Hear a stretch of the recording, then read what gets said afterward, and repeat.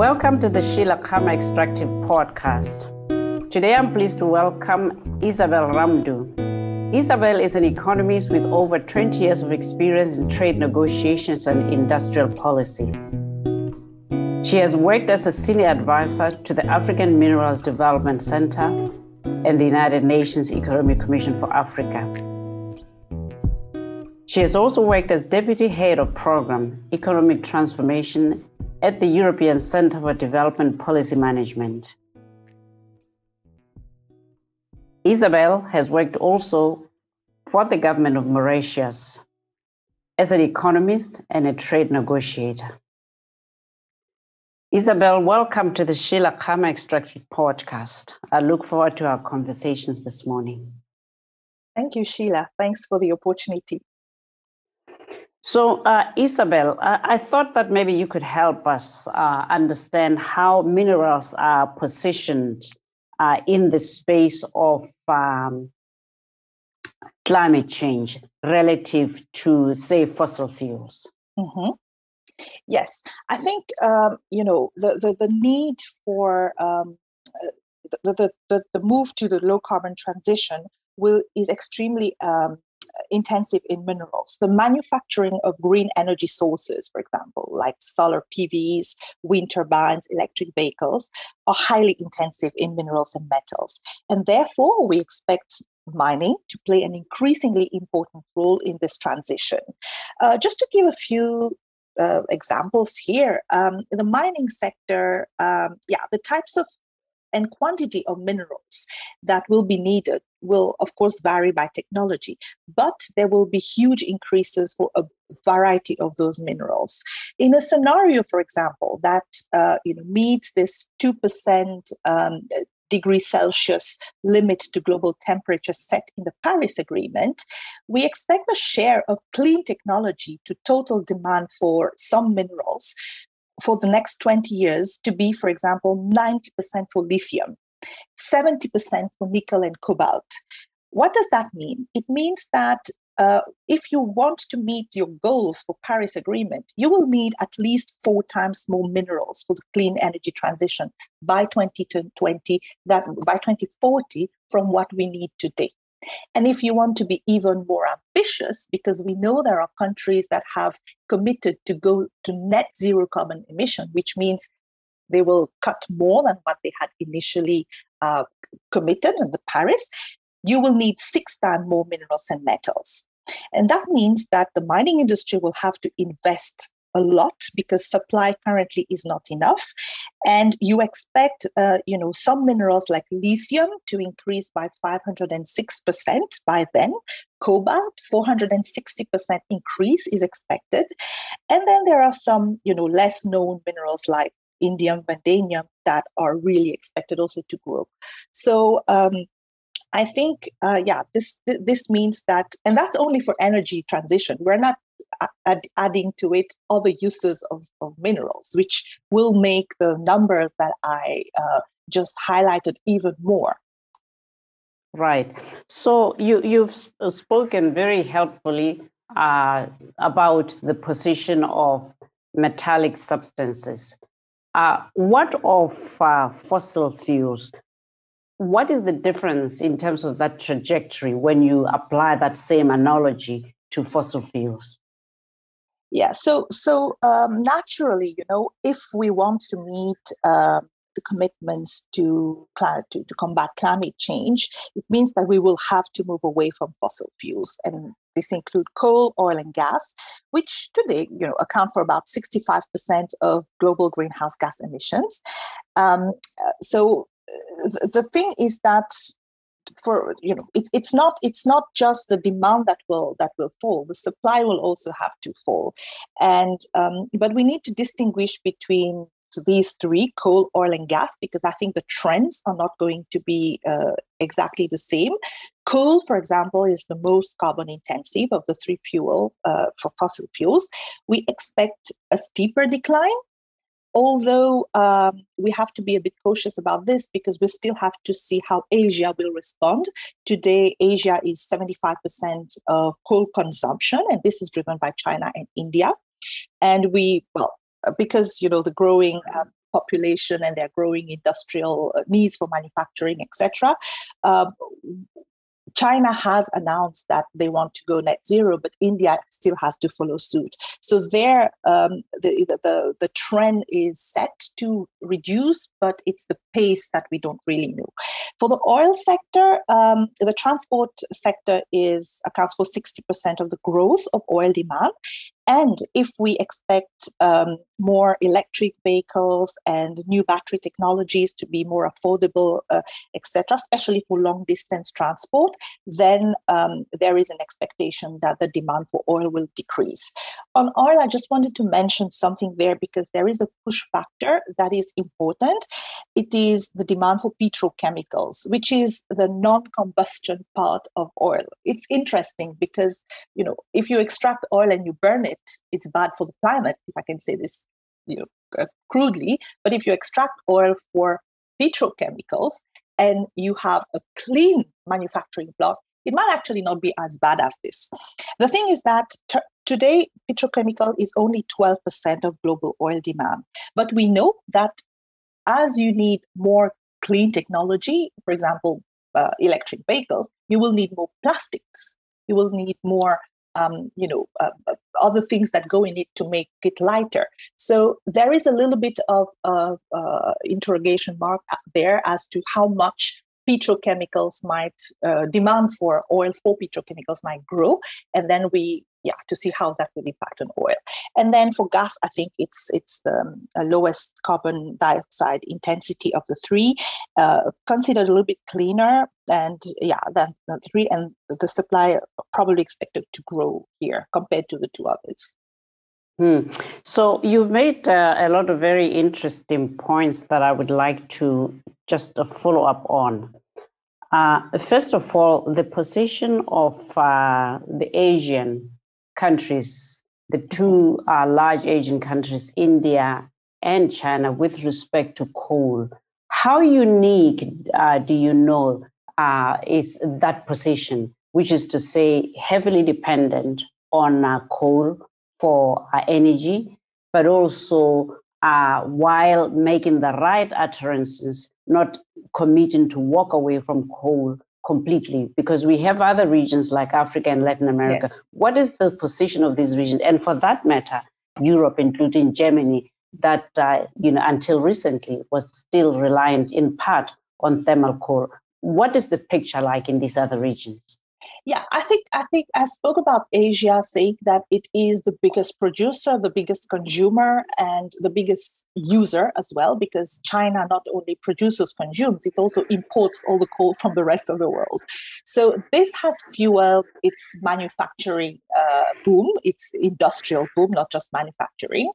The thing is that China is good at producing almost everything else that the world produces at cheaper price. So China has put a bet on green technology as a way also not just to service the world, but for itself. So I think we need to make a bit of a distinction between India and China because the path of the two is not the same. There is a bit more concern about the commitments of India to transition away from coal. China has made an announcement last year that by 2060, it expects to go for net zero carbon emission, which means reducing on coal as it goes. At least the announcement has been made. We don't know how it's going to be translated in practice. We know that green technology will take green energy sources, will take more and more prominence. But for India, it's a little bit different. The rest of the world, I think there is a chance in some, for example, in Africa, where the deficit of energy is still very large, to turn this into an opportunity to when energy provision is being developed, to do this in a cleaner way. There is a big challenge for those who are currently producing a lot of coal. For example, South Africa, Mozambique, etc. They are big coal producers. There, the question is one about their own energy security. And secondly, it's a major, especially for countries like Mozambique, very important for their budget contribution. So then there is a question there of what do you do with your assets? Is it going to be stranded, or are you able to use it for some alternative sources, which is not combustion. And the same applies for Latin America. I think countries like Colombia have still in their policy now, by 2020, they want to dig up everything and produce everything. Europe has a similar, if you want, issue with its Eastern European countries, mainly Poland, who is a pocket of coal production. They have a green transition now, and that's where you see the power of money speaks and helps, which is a problem for developing countries, because there they have in their green transition a huge budget to accompany those countries, this country and the others that are pocket of coal production, to move away from coal and to accompany. They have a policy called just transition, so to make sure that no one is left behind. We don't have this in developing countries. Sure. So another point you made that I'd like to follow up on is you said the current projection for demand of these clean energy friendly matters, if you wish, is based on what we know today about technology. Yes. But that if presumably you're implying that if technology changes, all that could change upwards or downwards of the supply curve. Can you speak more in some detail about that, please? Yes, I think bottom line here is that none of this is guaranteed. None of this. We have expectations. All those figures that I've mentioned, there are research recently. The latest one is the International Energy Agency just came out a month ago with a big research showing new projections. All of this is based on a certain number of assumptions, a certain number of modelings and expectations, which themselves are based on uncertain terrains. I think there are many factors, not just technology, that can affect the demand for minerals. One is the level of risk that is not the same for all minerals. For example, you take minerals like copper, nickel, iron ore that is needed for steel, or bauxite needed for aluminium. These minerals are not only used for low carbon transition. They've got other avenues, other sources. So if the demand goes down, it's not that it won't affect countries, but there are other alternative uses to this. There are other minerals that are more at risk because they are used for very specific technologies. If you take, for example, lithium, cobalt, graphite, very dependent on battery technologies. And this is where the technology for the technology becomes important, because these technology innovation changes very rapidly. Nobody today can say with certainty what minerals future technologies will require and in what quantity. I think the use of cobalt in magnets, we have some examples with cobalt and magnets in the past that can give you a good example. In the 40s, cobalt was used for magnets that replace electromagnets. Currently, the technology used in magnets doesn't have cobalt anymore. It has changed. And with political factors and geostrategic concerns on volatility of prices around, countries putting trade measures like China and rare earth with Japan in 2010, or other issues with responsible sourcing legislations, which are global legislations that can affect a country like Congo. R&D, research and development for mining companies are really trying to ensure that this over-concentration or over-reliance on some of those minerals, they are working on alternative technologies. So countries have to be careful when they put all their weight on, developing their economy based on minerals that are not necessarily going to be there tomorrow for the technology that we're talking today. So it's interesting because we start off with the big picture, which is that for all intents and purposes, the future of fossil fuels is coming to an end. But that when we look at minerals, there we see demand, at least in the short term, for certain minerals increasing.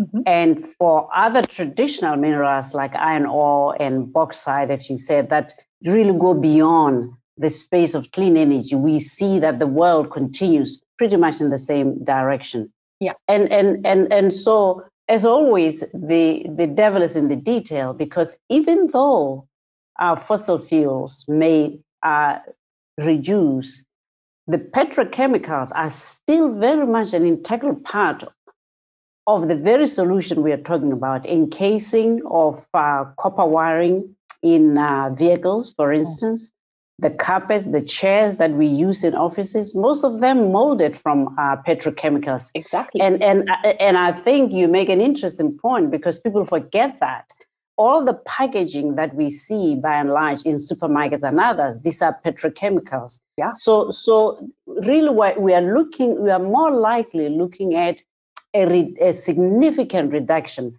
but not an end to the use of fossil fuels, at least insofar as they relate to petrochemicals. Would that be correct? Yes, I think we have to distinguish two things. We have to distinguish oil, for example, for combustion, which is the problem, because you're burning it and you're releasing greenhouse gas emission, etc. And then the other uses, alternative uses, and you mentioned petrochemicals, fertilizers. If you have to feed the planet, you need feedstocks. And if you look at what petrochemical is about, painting and all sorts of things that we need in our daily lives, it's made of a lot of this petrochemical derivatives. This is not going to go away. There is a very interesting report that the International Energy Agency has released, I think last year or a year ago, on the demand for petrochemicals in the future. And even if today it's only 12% of the oil demand, this is expected to grow by 60%. Just because if you take an electric vehicle, the IC engine that we know today, compared to an electric vehicle engine, the electric vehicle engine is way more heavier. To make the machine move, you need to lighten up everything else. And guess what you find in your electric vehicles? Plastic, just to make it lighter. So it's true. And this is what I think, to me, the key for countries that have those resources lie in. If you're an exporter of the crude, then you're dependent on whoever is going to transform it, whether burn it or transform it into petrochemicals.